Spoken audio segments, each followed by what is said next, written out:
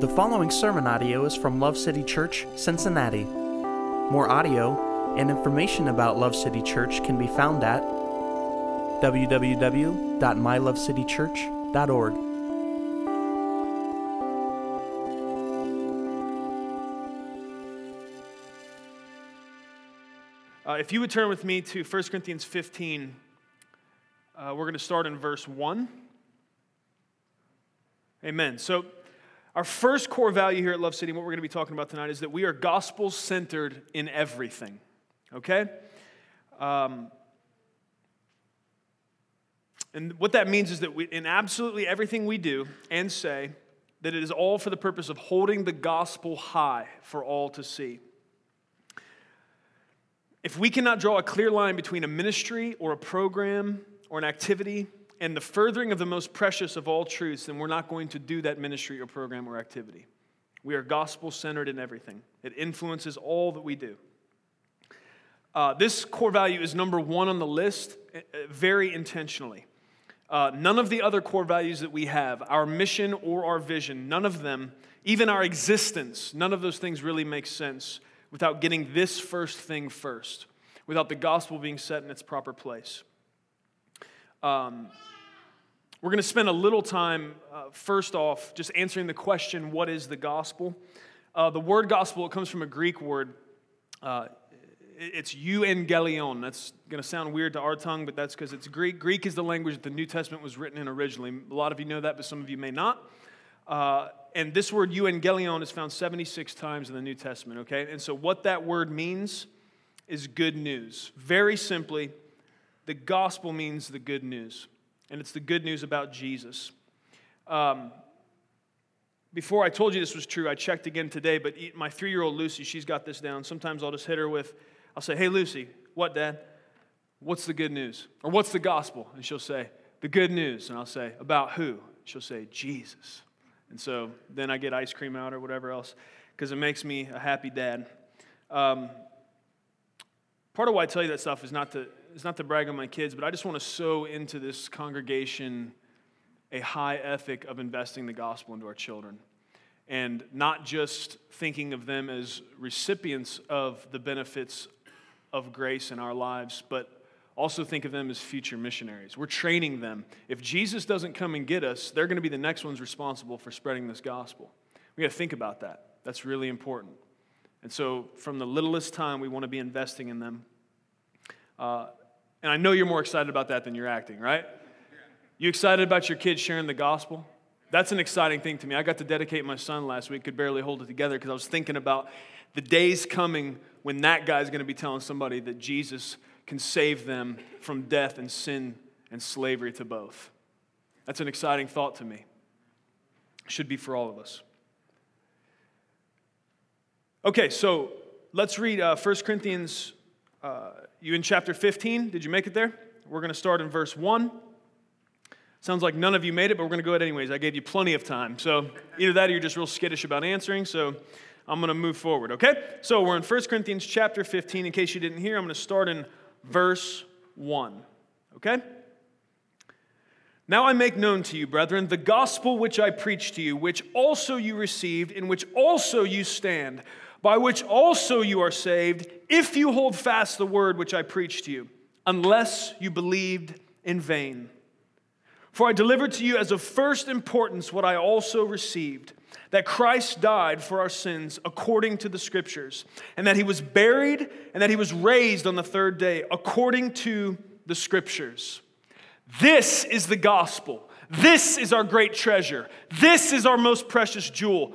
This is the beautiful, powerful, eternal gospel right here. This is very possibly, this may be a subjective opinion, but the most concise presentation and representation of the gospel in all of the Scriptures. Paul lays it out for him. He says, I'm going to remind you again of the gospel that I preached to you.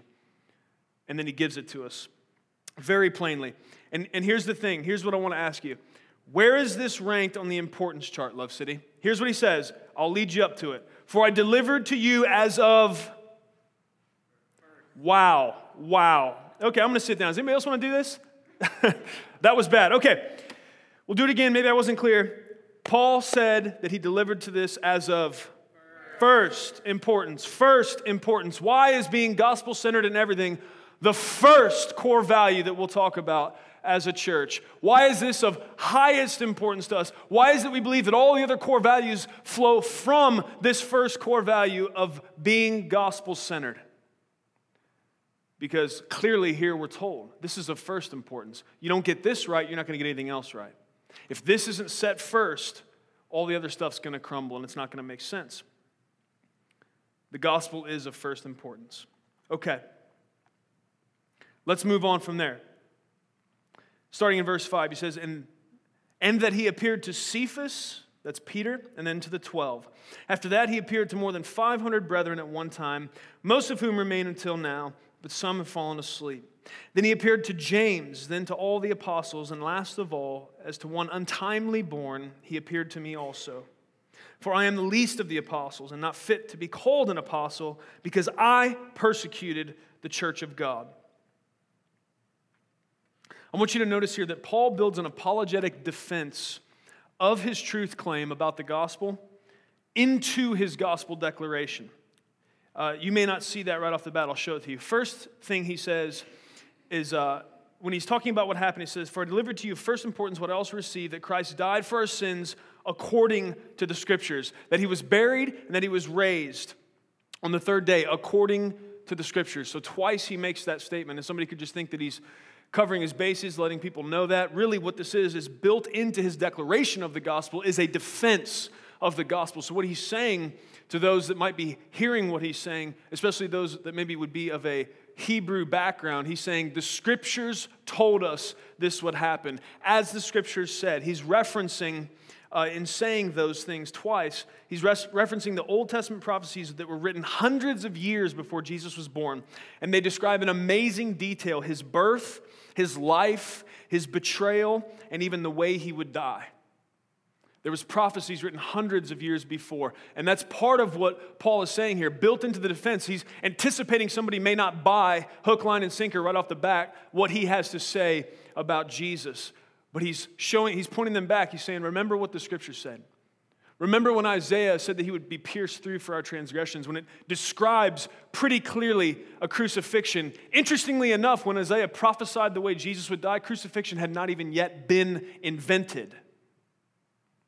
So you could chalk it up to coincidence, or you could start to see that there's a certain point, there's a tipping point where coincidence doesn't quite explain it.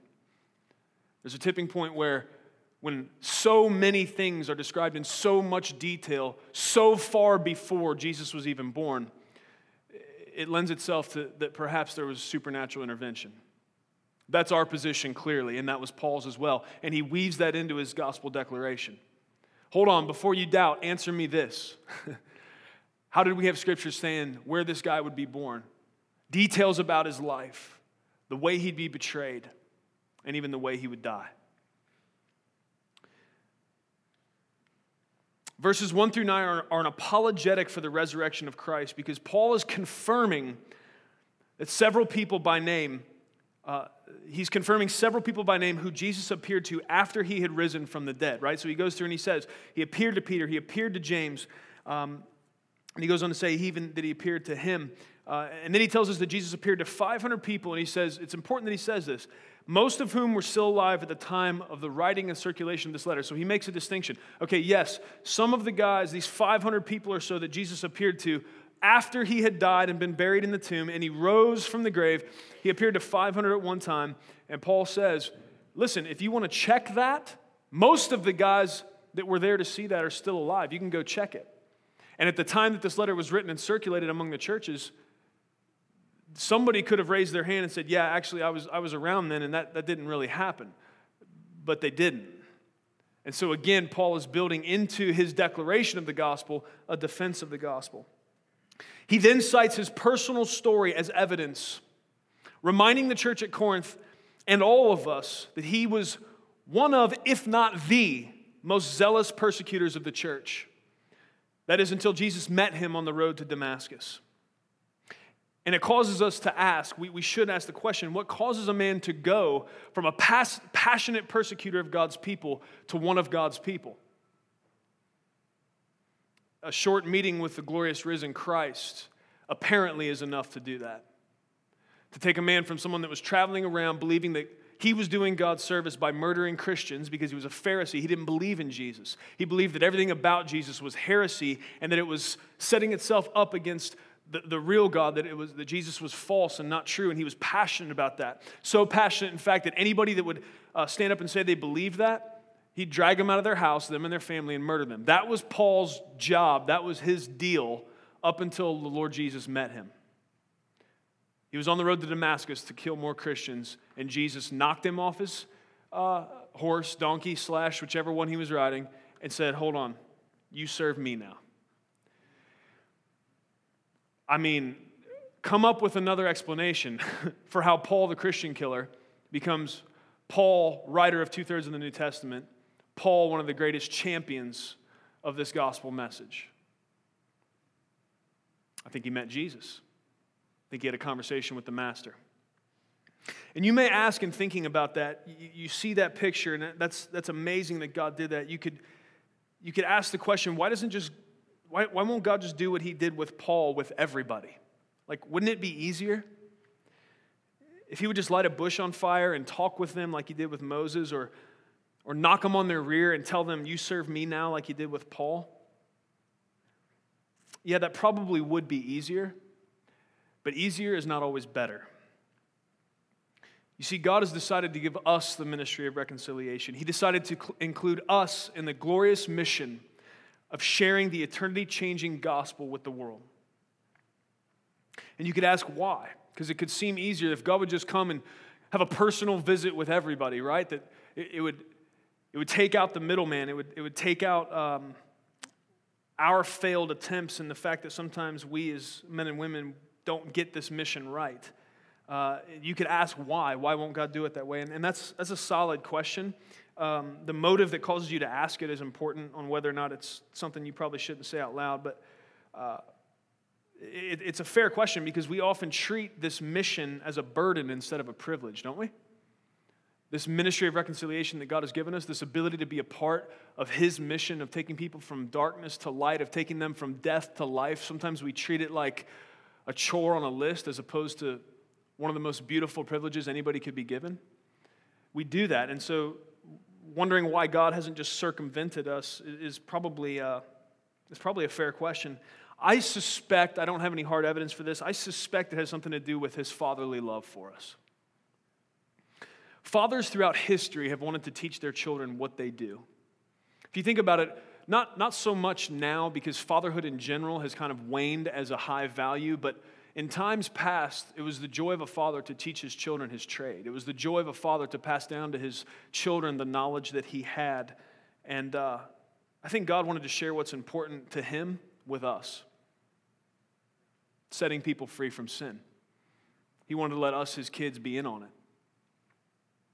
I think God wants us to have the joy and sense of purpose that comes in being a part of gospel mission.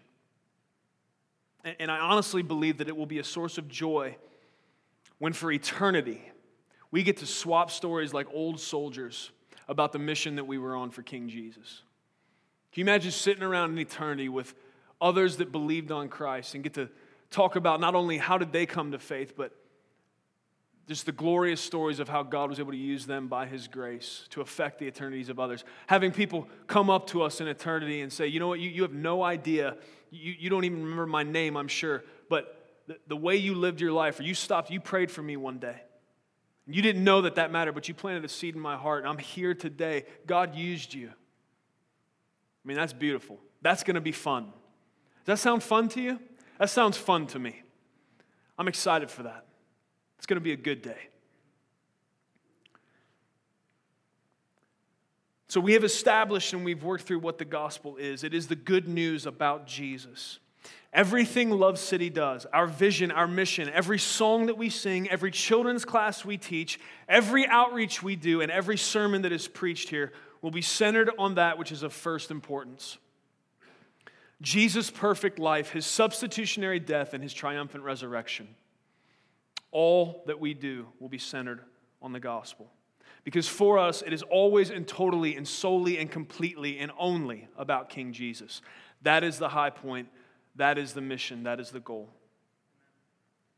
Turn with me, if you would, to Ephesians 2. what we're going to see in Ephesians is a practical example of effective gospel presentation. And this is really for us, it's the blueprint that we use for communicating the gospel effectively. There's a lot of ways to communicate the gospel. There's good ways to do it. Not everyone has to do it exactly like we do here at Love City, but there's a lot of bad ways to do it too. And we don't want to get into error or get into presenting the gospel in a way that is unfruitful or untrue, because there are those that sometimes resort, maybe they've forgotten Romans 1:16 that says the gospel itself is the power of God unto salvation. They think that the gospel needs their help, and so what they insert into their presentation of the gospel is sometimes forms of deception and manipulation to try to set things up so as to get a reaction that maybe will add up to being able to chalk up some numbers somewhere and let somebody know how many hands were raised or people's lives were changed. But that's not what we're looking for. We're looking for the reality of God's perfect, beautiful gospel to come and seize the hearts of people and for people to go from death to life. We're not just looking for a raised hand or a prayer prayed. We're looking for real, authentic transformation. People being taken from the kingdom of darkness to the kingdom of light for their eternal destination to go from hell to eternity with God. It's got to be real or it doesn't matter at all. Amen? Amen.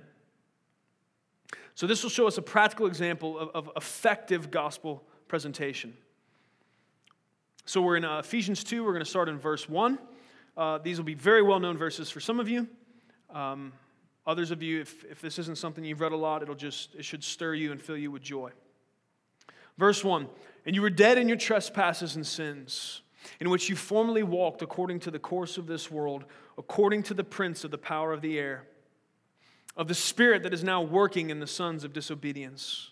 Among them we too all formerly lived in the lusts of our flesh, indulging the desires of the flesh and of the mind, and were by nature children of wrath, even as the rest. Now, I'm going to chalk up the pitiful response last time to the fact that maybe I snuck up on you with looking for you to say first. So I'm going to let you know a fill in the blank is coming, okay?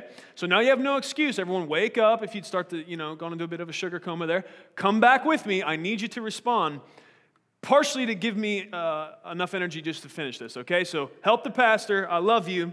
Come here with me. What is this, Love City? Before Paul can communicate the good news of the gospel, he has to tell the thank you. I want to keep preaching the Bible. Amen. Okay, yes, that tells me somebody's been listening. This is a high value for us here at Love City. And it's not something we just pulled out of the air. We didn't just say, let's weave up our own philosophy on gospel presentation. We see here a blueprint of Paul doing this. He has to let us know the depth of the bad news before the sweetness and the preciousness and the beauty of the good news strikes us in the way that it should.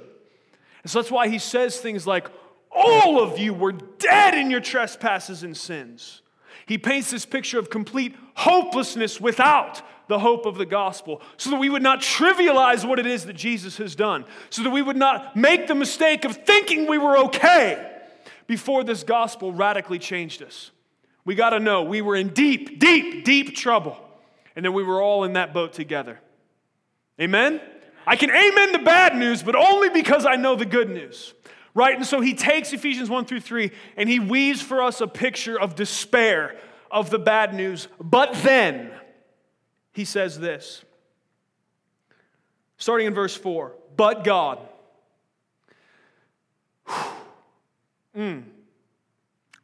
Those two words right there. But God. I mean, I'm talking about not just in the fact that he came and saved me, but all the time. There are points in my life where if it were not for but God, I'd have been done. There's such joy in being able to say, yeah, you know what? Statistically and every other way, man, everybody looking at the situation, I should have been dead or worse. There's no way I should have made it through this. Maybe some of you have had a financial situation. It was like, there's no hope here. There's so much red ink and it's all zeros. But God. You ever had one of those? I've had times that I promise you the math didn't add up. I'm not that good at math, but I can run a calculator. It shouldn't have worked over and over and over again. But God, he made a way. God wanted to plant a church called Love City in Norwood, Ohio, starting with no money, no support. Nobody knew about it. 10 people in the living room with a vision to tell people about Jesus and love people and love God. And there's no way it should have made it to where we are today. You need to understand the miracle that Love City Church is. It just shows us that God has a mission for us. This has nothing to do. Do you understand how unqualified I am to do this? To stand up here and preach? Have you been to seminary? That's what people do when they preach the Bible? No, I have not. I have no formal training. Well, I mean, then you must have been pretty good at, at least somewhat smart. No, I'm a dumb hillbilly at best. Well, maybe you're fashionable and that attracts people to you. Is that what's going on here? No, we have nothing going for us. From me down, none of what you should have to plant a church did we have. We had 10 people in a room that believed that God had gave us a vision. And you know what? Jesus showed up. And that's so good because it left so much room for Jesus to show up big. If this church is ever going to do anything more than it already has, everything we've done thus far has to be chalked up to the fact that Jesus is real and he likes to plant churches. There's no other answer for why we're here. And anything we do from here on out, that same answer gets lifted up. How have so many people been baptized at Love City? How have so many people come to meet Jesus at Love City?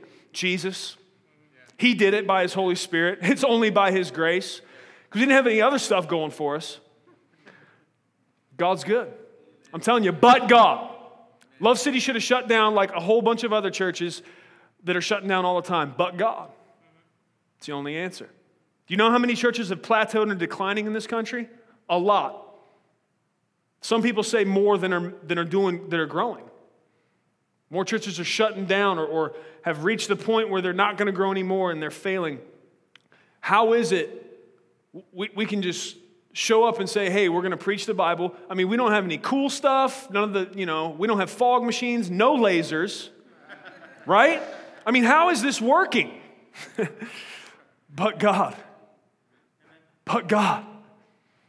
He's good. He's faithful. He's in it.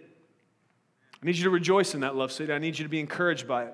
Because some of you, you've lost that in your life. You keep just looking around at what you can see. You keep just looking around. You keep running the scenarios in your brain. Well, I've got this strength. I've got this amount of money. Well, I could do this or that, and maybe that would work. I need you to just factor in always, every time. But God. You're not always going to see how it's going to work, but that's why Philippians says we can have peace that surpasses understanding. I know you got stuff that you can't figure out. I know you got stuff that looks like it's impossible. I understand that. It just is a beautiful opportunity for Jesus to show up and do something you couldn't have done yourself. Trust him. Don't walk by sight. Walk by faith. Let God be glorified as you walk with him in victory. Is it always going to be easy? No, it's going to be hard. Trusting Jesus and walking by faith is hard because everything else we do all the time in life, it's like walk by sight. Work within the parameters of what I see in the natural, but we're called to more than that. And you are going to have to struggle and strive, and sometimes you're going to feel like you're holding on just by the skin of your teeth, and your teeth don't have skin. Why is that a statement? I don't know, but the bottom line is, though it may be hard, it's so worth it. It's so worth it. God gets glory and we get character and hope when we trust Jesus and we walk through difficulty with him. It's good.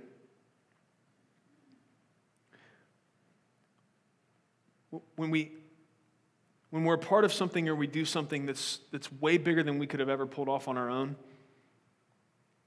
that's a good thing. For some of you, you're scared of that and you insulate your life to the point where you know you can handle it. Because you've gone out on a limb before and maybe it didn't work out and you're like, I don't like how that feels.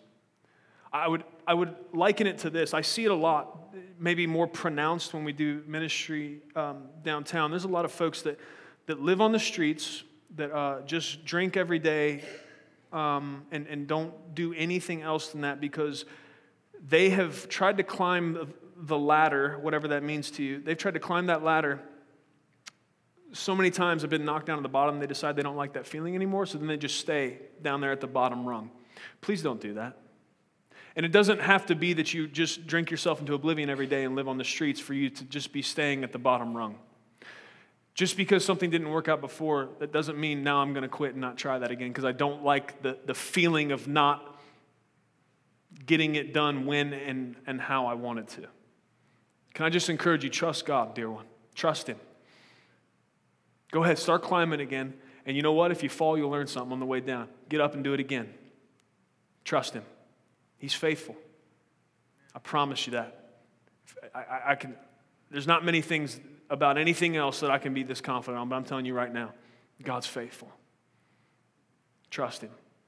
And the vision for your life, the vision for what you're going to do in ministry and as a part of this grand scheme of building God's kingdom, I want to push you for that vision to be bigger than something you would do if you were totally comfortable and figured, I got it. Right? If your vision's not bigger than something you could accomplish in and of yourself, it's probably not fully opened the window to hear what it is God would say. You all right with that? Some of you aren't. You're real nervous now. You're like, well, I had it all figured out, and I was going to have a nice, tidy little life. Thank you! You're welcome. It's my job to agitate you for Jesus, okay? So there you go. Have fun with that. All right. Where are we at now? That was not in the notes. Okay. So yes, we have a strong conviction here at Love City that we can't effectively communicate the good news without first communicating the bad news. We see that Paul does that very effectively here. And this is especially true in our day when the lie of salvation by good personism is rampant and sadly more prevalent than what the Bible actually teaches. Now, some of you went to college and you said, did he say personism? I realize it's not a word. It's just a good way to say it. You know, good personism. It's this rampant lie that people believe that if they reach some level of morality that they will, they'll make it in. And the reality is the only reason we have any idea whatsoever what God thinks about anything is because of this word. And so we would do ourselves a great favor to go to His word to see what it is He teaches about salvation. Okay? So let's read what the Bible actually teaches on the subject. Let's read that's what happened, but God happened. We're supposed to be reading verses 4 through 10. Okay? But God, I'm good now, being rich in mercy because of His great love with which He loved us, even when we were dead in our transgressions, He made us alive together with Christ. By grace you have been saved. And He raised us up with Him and seated us with Him in the heavenly places in Christ Jesus, so that in the ages to come He might show the surpassing riches of His grace in kindness toward us in Christ Jesus. For by grace you have been saved through faith, and that not of yourselves. It is the gift of God, not as a result of works, so that no one may boast. For we are His workmanship, created in Christ Jesus for good works, which God prepared beforehand, so that we would walk in them. I'm telling you right now, if you belong to Jesus, those verses should fire you up on the inside. Man, those are good. You like those verses? Lord Jesus, those are good verses. Okay.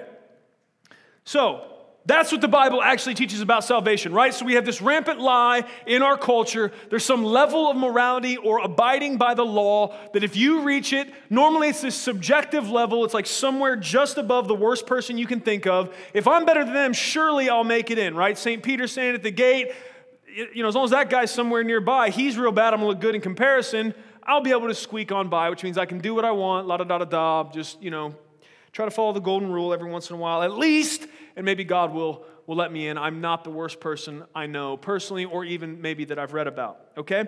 That's not what the Bible teaches, right? It has zero to do with how good we do or how bad we do. It's got everything to do with how good Jesus is. It's got everything to do with the fact that He paid the price, that He was the substitute, that all of us, you see, He painted the bad news effectively. He said, all of you were dead in trespasses and sins. Here's the deal. Answer me this. What happens if a dead guy tries super, super hard to come back to life? I'm talking tries really hard. Does the best job a dead guy's ever done at trying to come back to life. Now, I need you to, see, here's the problem with this right here. You've all watched too many zombie things. Take all that out, and let's just deal with reality. If a dead guy tries to come back to life in and of itself, what's going to happen? Does that work? No, it doesn't work. We were all in serious trouble. Now, dead in our sins and transgressions is not the only way that we're described. There's many other metaphors that are used. We're called blind There's other ways that God uses to describe that. So, sometimes that dead in your sins and trespasses can be taken too far, and it can skew a little bit our understanding. But the bottom line is the picture that he's painting is you weren't going to fix this. You were not going to fix it. Doesn't matter if there was a certain point where you realized, wow, I've done bad, I'm going to do good every day from now on, and somehow that cosmic scale that weighed out your good and your bad, it tipped a little bit to the side of good. That's not going to do it, because here's what the Bible teaches. God is perfect. Everyone on that train, everyone at least come, maybe this is your first time ever to sit and listen to the Bible we preached, you probably understand at least that principle, that God is perfect. The Bible calls him holy. He's set apart. There's no one else like him. God is perfect. And what is required for relationship with a perfect God is perfection. That's the way we were when we were originally created, without sin. We had no sin. That's why we could communicate with God the way that Adam and Eve did. That's why we could be in his presence directly. Here's the thing. 1 John, he helps us with a good metaphor. He tells us that light and dark can't mix. Right? All darkness is the absence of light. Like you can't mix the two. It doesn't matter how hard you try. It doesn't matter how many particle accelerators you build. You're not going to get light and dark to mix. That's how it is. God's perfection is so complete. He's like light. You cannot take the darkness of sin. We couldn't stand to be in his glorious presence with that sin stain on us. That's why somebody else had to come and fix the problem. We couldn't fix it. So Jesus did. Jesus came, born of a virgin, then he lived a perfect life, that perfect life that we should have but couldn't have pulled off. He did it. He did it by the power of the Holy Spirit. The Bible says he was tempted in every way that we are. He didn't get to cheat. He didn't get to bypass temptation because he was God. Somehow God restricted his deity in Christ, and he was able to take on human form. Pastor Vince, how is that possible? I don't know, but I'm really glad that it's true. I'm glad that God's smarter than me and can do stuff I don't totally understand. If that wasn't the case, why am I worshiping him, right? If I could figure out how he does all that he does, well, I'm on his level, but I'm not by a long shot. That's why I lay down and serve him and worship him. That's why I trust all of my life to him. That's why my eternity's in his hands, right? So, Jesus comes, lives the life we couldn't, then dies in our place for our sins, but the story's not over because he doesn't stay dead. Death has no claim to him. Death can't have victory over him. He rises 3 days later, which totally validates everything he was saying before that got him killed. Stuff like, hey, before Abraham was, I am. Stuff like, hey, are you the Son of God? Or are you claiming really to be God, to be equal with God? It's as you say. See, because there's fools that will try to say, oh, Christians made that up. Jesus never claimed to be God. That's exactly what I said it is. It's foolish. He very plainly did over and over. It's what he got murdered for. But he didn't stay dead. He rose from the grave. And Paul, in his beautiful gospel presentation, he knows right off the bat that resurrection is going to be hard for the natural mind to grasp. So he goes ahead and weaves a defense into that truth claim.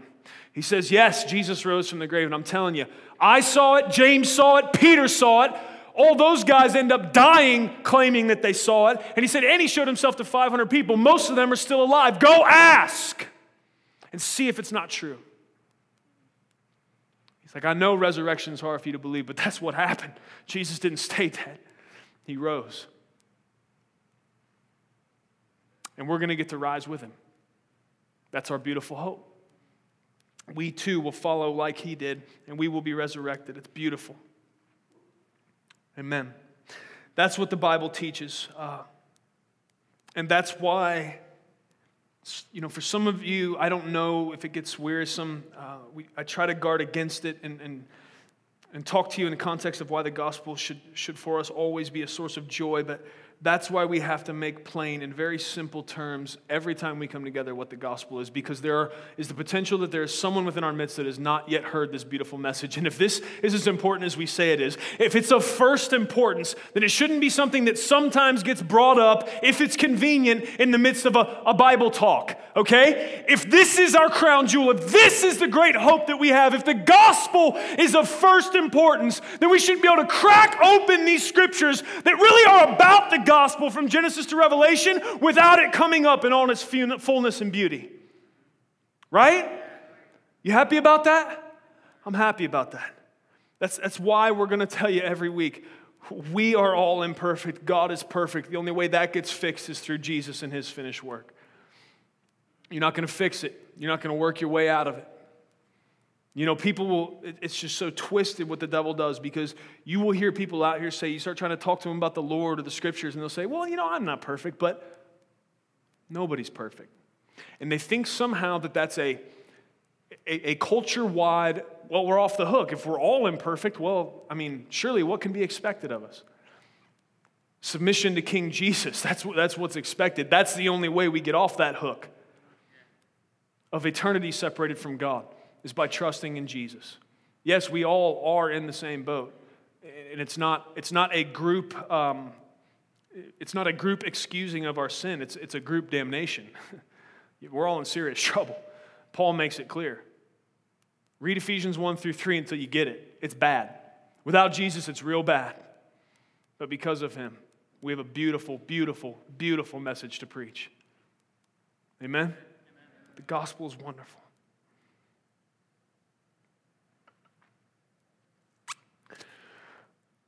Let's talk now about some practical ways to share the gospel. So I think we've made a good defense for why we are gospel-centered, why it comes up all the time, why everything we do is filtered through the lens of gospel effectiveness. Is the gospel being held high by us doing this? If so, then let's do it. If not, then let's can it. That is where we're at. But I want to give you maybe some practical ways to share the gospel. I know for some of you, you may have a burning desire to do so, but it's very hard for you in everyday life to get there. And you feel like maybe that you're not gifted to do it, or that maybe you're not smart enough to share the gospel. You get worried about maybe not being able to have an answer for the hope that you have if somebody starts to question you. And I would just say that we need to follow Paul's example by understanding that there's going to be questions. If we share the gospel, it's a very alien principle. It's a very alien story, really, to those that are in the culture around us. They may have some general understanding about Jesus, and there's a Bible and there's a God, but when you start to explain to them, that all of us are separated from God by sin, and that Jesus had to shed his blood on the cross to make atonement and to make a way that we could be reconciled to God, like that, it doesn't fit into the rubric of most people's understanding, and so they're going to start to have questions, and I think we should just follow Paul's example and understand that that's going to happen, and that should cause us to have love-motivated study so that we can prepare ourselves. Peter gave us that admonishment. He said, always be ready with an answer for the hope you profess. Part of the deal with that, if you're not required often in your everyday life to have an answer for why it is you believe in Jesus, it might not be that vibrantly obvious that you're serving Jesus, and that might tell you that something's off. Guys, we should be in this world, but not of this world, man. There should be something different about you. When you walk in a room, if the majority of people in that room do not know Jesus, everyone should take notice. Not because you're charismatic or you're fashionable, but because he that is in you is greater than he that's in the world. That's 1 John 4:4. The Spirit of God literally dwells in you. And I'll give you some practical ways that as that begins to happen, you can get to gospel conversations. Because I know that some of you desperately want to, you feel there's a disconnect there. So number one, so practical ways to share the gospel. I would say to meet a need is a practical way to get open doors towards the gospel. So verse 10 here in Ephesians tells us that we were created for good works. Did you see that? You were created for good works.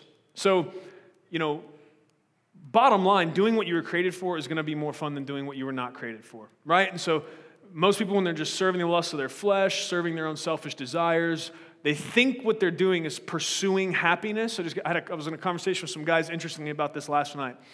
Part of the problem with us is where we live. God does assign the times and places. Acts is clear about that, where we live. And so I believe God sent us to this place in this time as missionaries to this culture, but we need to be aware of the time and place that we're in. Because you're American and because you live in the time that you do, you are going to be predisposed to thinking that your happiness is the most important thing. Life, liberty, and the pursuit of Yeah, okay, some of you paid attention to history class, some of you are asleep, and some of you just don't like participating.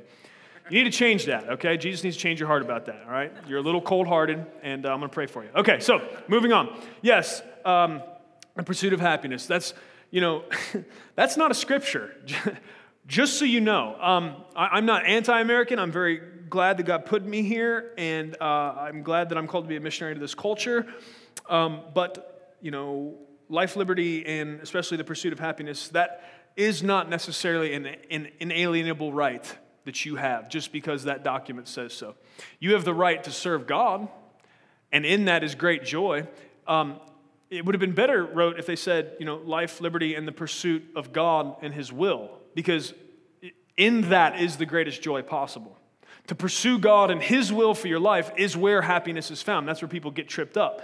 They get into their head and think, okay, here's where I'd find happiness. And, fill in the blank. If I had a boat, if I had a bigger boat, if I had a car, if I had a bigger car, if I had this certain chemical at my disposal all the time to ingest, I would be happy, right? If I had that person instead of this person in my life, if I could take my pants off with them, that would make me happy. No, it won't. You will end up in misery, doing what it is you were not made to do. We were created for good works, and it should be a response and an outflow of the good work of the gospel that's happened in us. Okay? Amen. I don't care if you like it or not. Jesus likes it. I like it. I'm happy. We're going to go for it. Okay? Praise the Lord. So verse 10 tells us we were created for good works. That's what we were made for. That will bring God glory when we do that. The book of James tells us that faith without works is dead. He says, he goes so far as to give an example. He says, if you see somebody without clothing or hungry and you say to them, go in peace, be warm and filled. He says, this is the words he uses. He says, what use is that?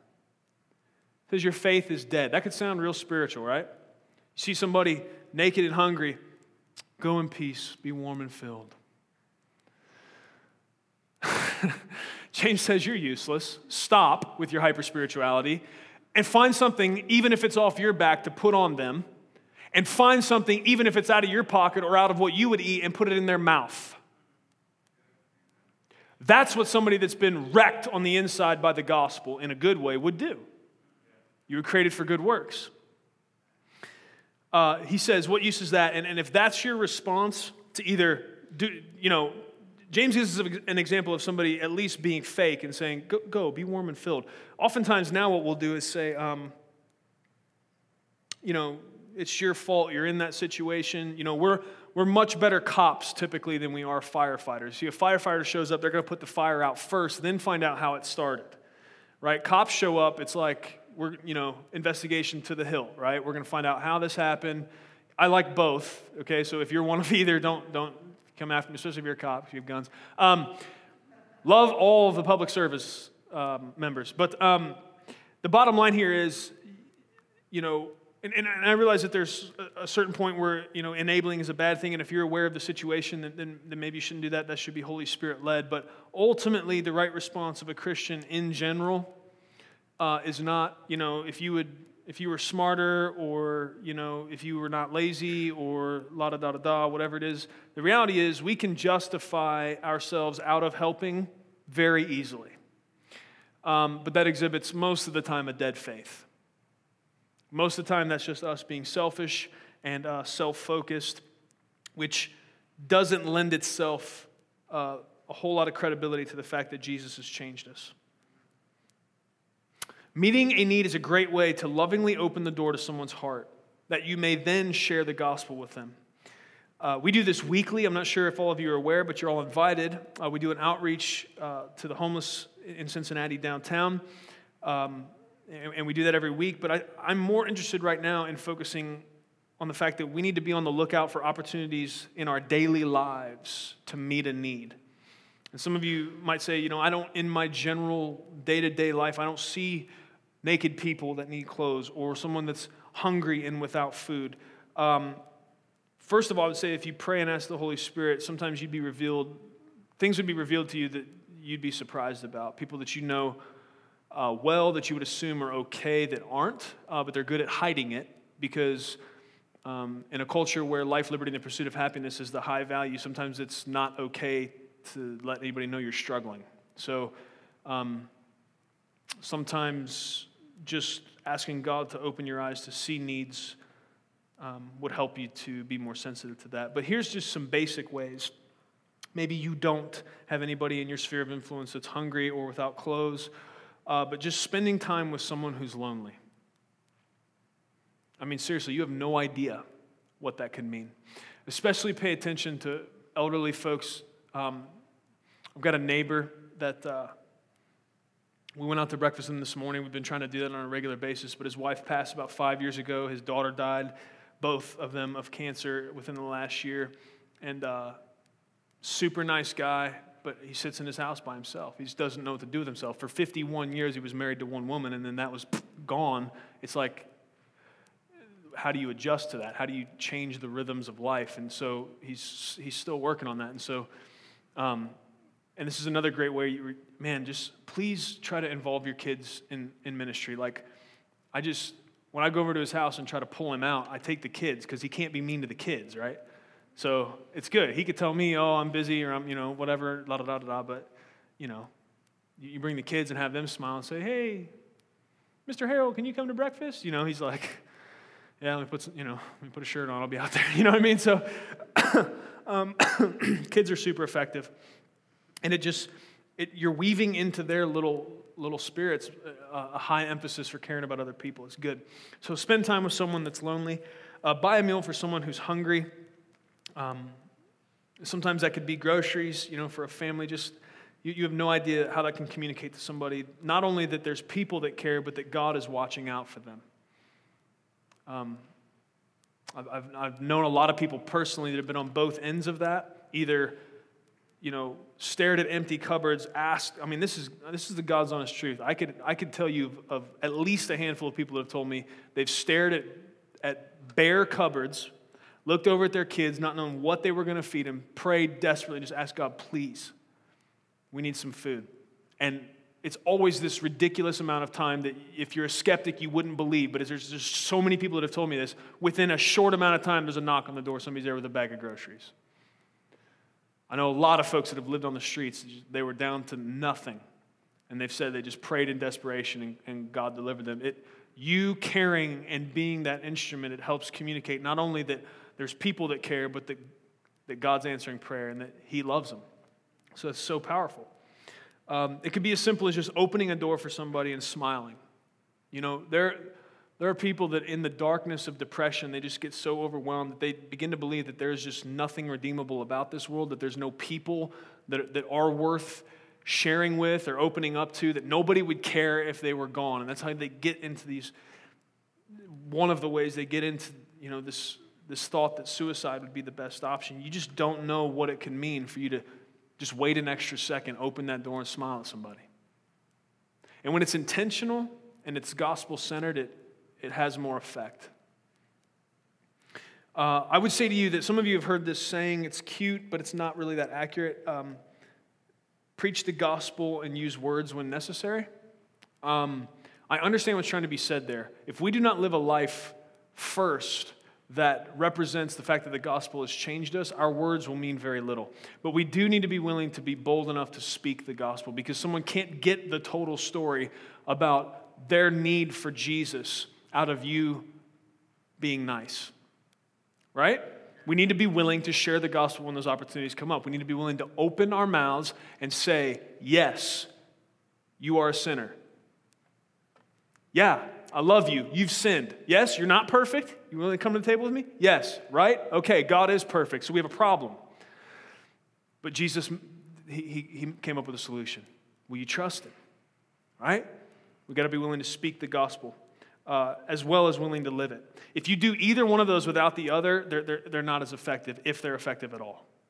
Right? Because if you just run around and sin, but then you're a total jerk all the time, it just doesn't hold a lot of clout. Love-motivated gospel preaching and living is going to be the most effective thing every time. Giving someone who is blind and deceived and dead in their sins a sandwich but not making every effort to share the gospel with them is like throwing a hoagie to a drowning person. Okay? I mean, it's like, you see somebody, they're out in the middle of a body of water and they're clearly drowning, they're screaming for help, and you're ruffling through your cooler like, turkey or pastrami? You want mustard on that? It's like, that's nice that you want to give someone a sandwich, but that's not really the biggest deal of like what they need right now. What they need is, if you're not a good swimmer, get someone who is and jump out there and help them. And some of us, the problem is, we don't see somebody that's unreconciled to God through Christ as if they're in as much trouble as someone that's drowning. Way more so. We're talking about spiritual death. Separation from God is the worst condition you could be in. I'd rather know Jesus and be drowning any day than be walking around on dry land and not knowing. And so we can't just toss sandwiches to drowning victims. We've got to be willing to jump in that water with them, pull them out, tell them about Jesus. Then give them a sandwich. Yes, give them the sandwich.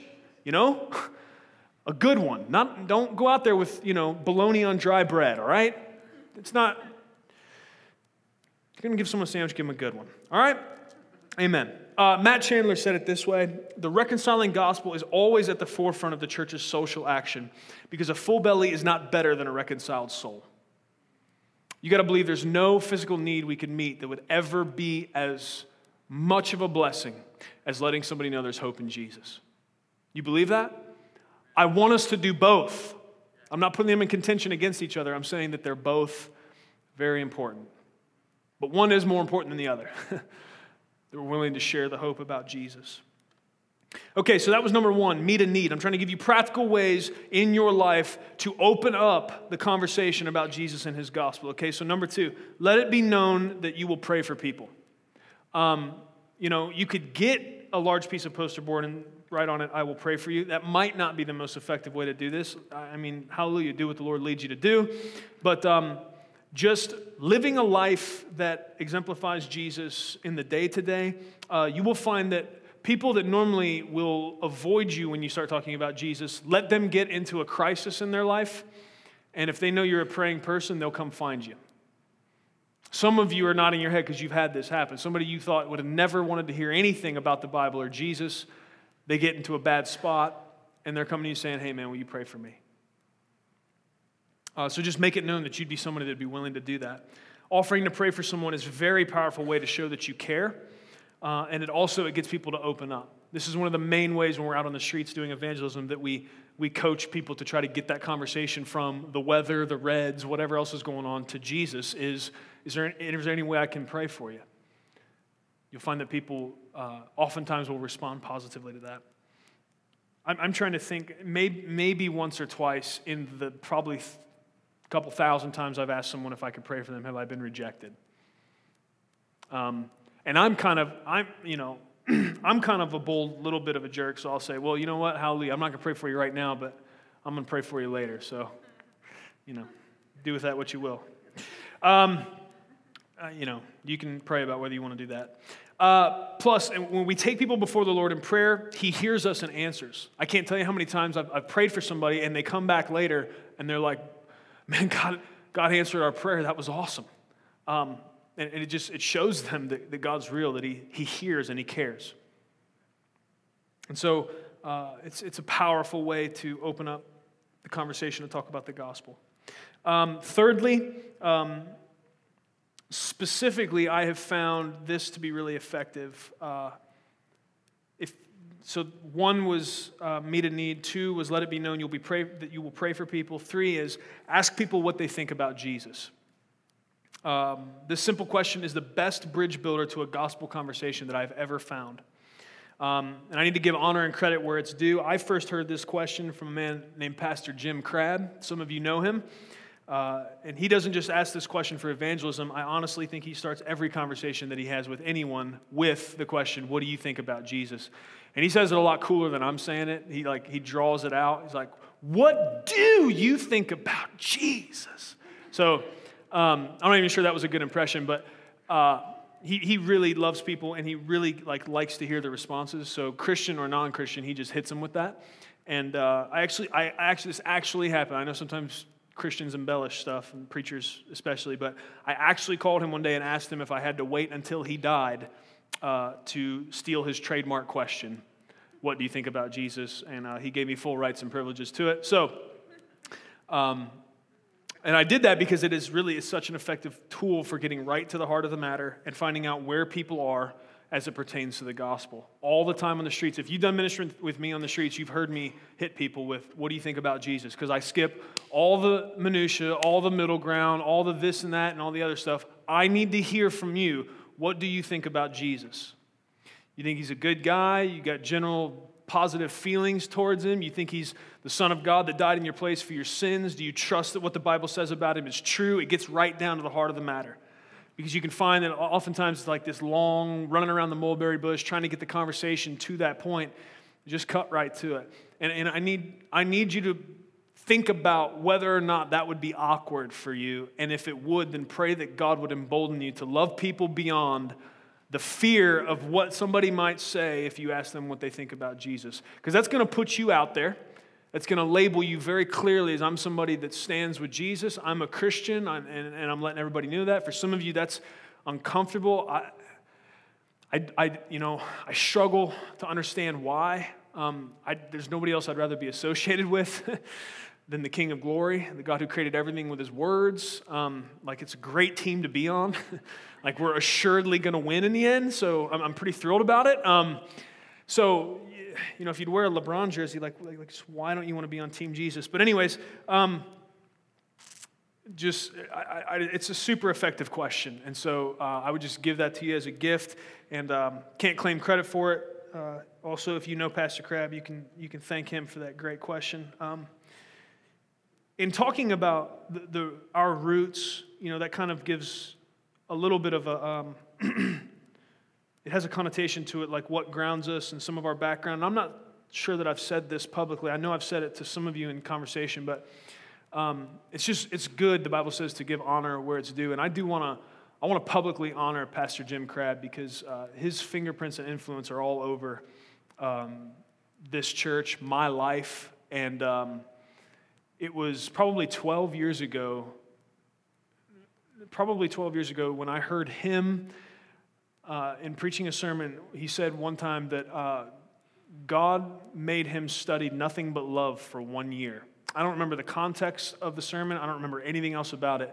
I remember him saying that, and I remember the Spirit of God like an arrow just hitting me in the heart, and I was like, there's something that's right about that. 12 years ago, I had no understanding that at some point God would call me to spend the rest of my life trying to convince Christians that loving God and loving people was important. I didn't know that was part of what was already starting to stir in there, but I'm just thankful for men of God that have gone before me that were obedient. So praise God for that. I have said this often, but it's so important. Our passion for the simple gospel should not grow cold as we mature in our walk with Christ. The gospel is like a multifaceted, precious, and priceless jewel that as we turn it and look at it, we see different elements of its beauty. May the gospel never, ever be able to be spoken in our presence without our passion and affection for Jesus being stirred and renewed. And may we joyously and triumphantly carry this beautiful good news in our hearts. May it overflow out of our mouths, and may our lives reflect its unmatched splendor all the days of our lives. Amen. Let's pray together. Father, we come before you in the name of Jesus. Lord, we love you, and we are grateful for the gospel. Lord God, it's not become a common thing to us. It's not become just regular. It's not become something we've heard so many times that it doesn't elicit in us passion and joy and affection. We're thankful for the gospel. Without it, nothing else that we would talk about, that we could talk about, would make any sense. There'd be no reason for us to exist. There'd be no reason for us to gather. We would have no mission to be on. We would have no purpose. We would walk and wander through this life aimlessly without your gospel. But because of your gospel, we have hope in every situation. We know that we cannot be defeated. We know that there's triumph and victory for those that are on your team. That just like you, we're going to be able to conquer death. That just like you, we're going to be able to conquer sin. that we're going to have your righteousness instead of our wretchedness. Because of your gospel, we have hope for eternity.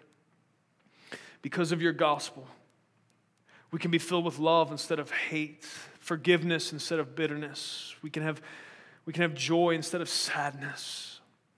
Lord, let us put a higher value on pursuing you than pursuing our own understanding of what happiness is. God, please let that evil lie be wrenched from us and replaced with the truth that every human being will find the joy that they're looking for at your feet, in the midst of your will. That is where I want to be. God, please convince every person within the sound of my voice that that's true, that they may experience the joy of serving you. Please just have your way with us, Lord. Help us, God, to never ever stray from being gospel-centered. Let us never stray. Let us never lose faith in the power of the gospel for salvation to those that believe. Let us never ever stop loving your gospel. Never let us get to the point where we're not enamored with it, where we're not overtaken by its beauty. Lord, just let us be passionate about everything that has to do with you and the truth of your word every day of our lives. I thank you for letting us be a part of this mission. It's not a burden to us, it's a privilege. It's not a chore, Lord God, it's a great joy. Thank you. Thank you for trusting us. Thank you for letting us be a part of what it is you do. Just setting sinners free. It's in Jesus' name we pray. Amen.